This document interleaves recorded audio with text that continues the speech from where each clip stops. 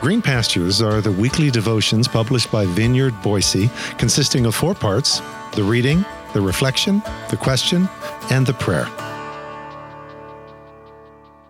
Green Pastures Sunday edition for Sunday, March 5th. In the beginning was the Word. When Genesis meets Jesus, the result is the prologue of John's Gospel, which is something of yet another creation song in itself. Make space to hear the song.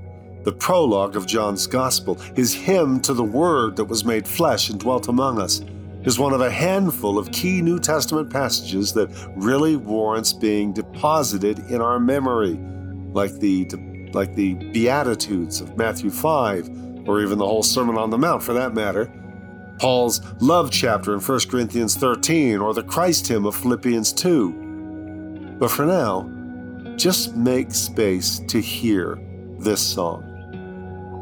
What follows is from the Message translation, but utilize the lyrics that best bring the song home to you. And as you hear it, remember, something greater than Jonah is here, and it's moved right here into the neighborhood. The Word was first. The Word present to God, God present to the Word.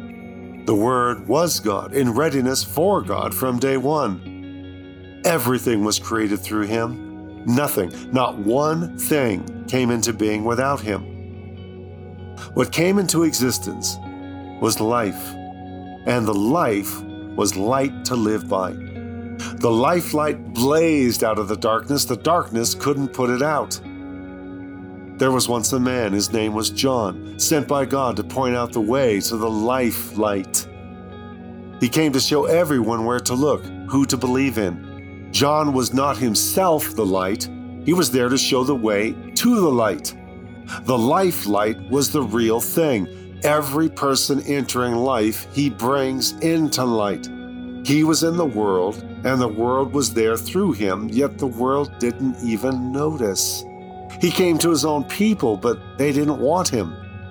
But whoever did want him, who believed he was whom he claimed, and who would do what he said, he made to be their true selves, their child of God selves. These are the God-begotten, not blood-begotten, not flesh-begotten, not sex-begotten.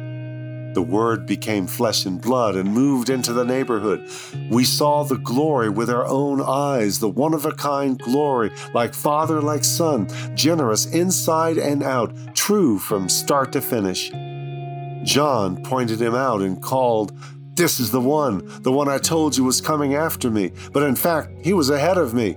He has always been ahead of me, has always had the first word." We all live off his generous abundance, gift after gift after gift. We got the basics from Moses, and then this exuberant giving and receiving, this endless knowing and understanding. All this came through Jesus, the Messiah. No one has ever seen God, not so much as a glimpse. This one-of-a-kind God expression, who exists at the very heart of the Father, He has made Him plain as day.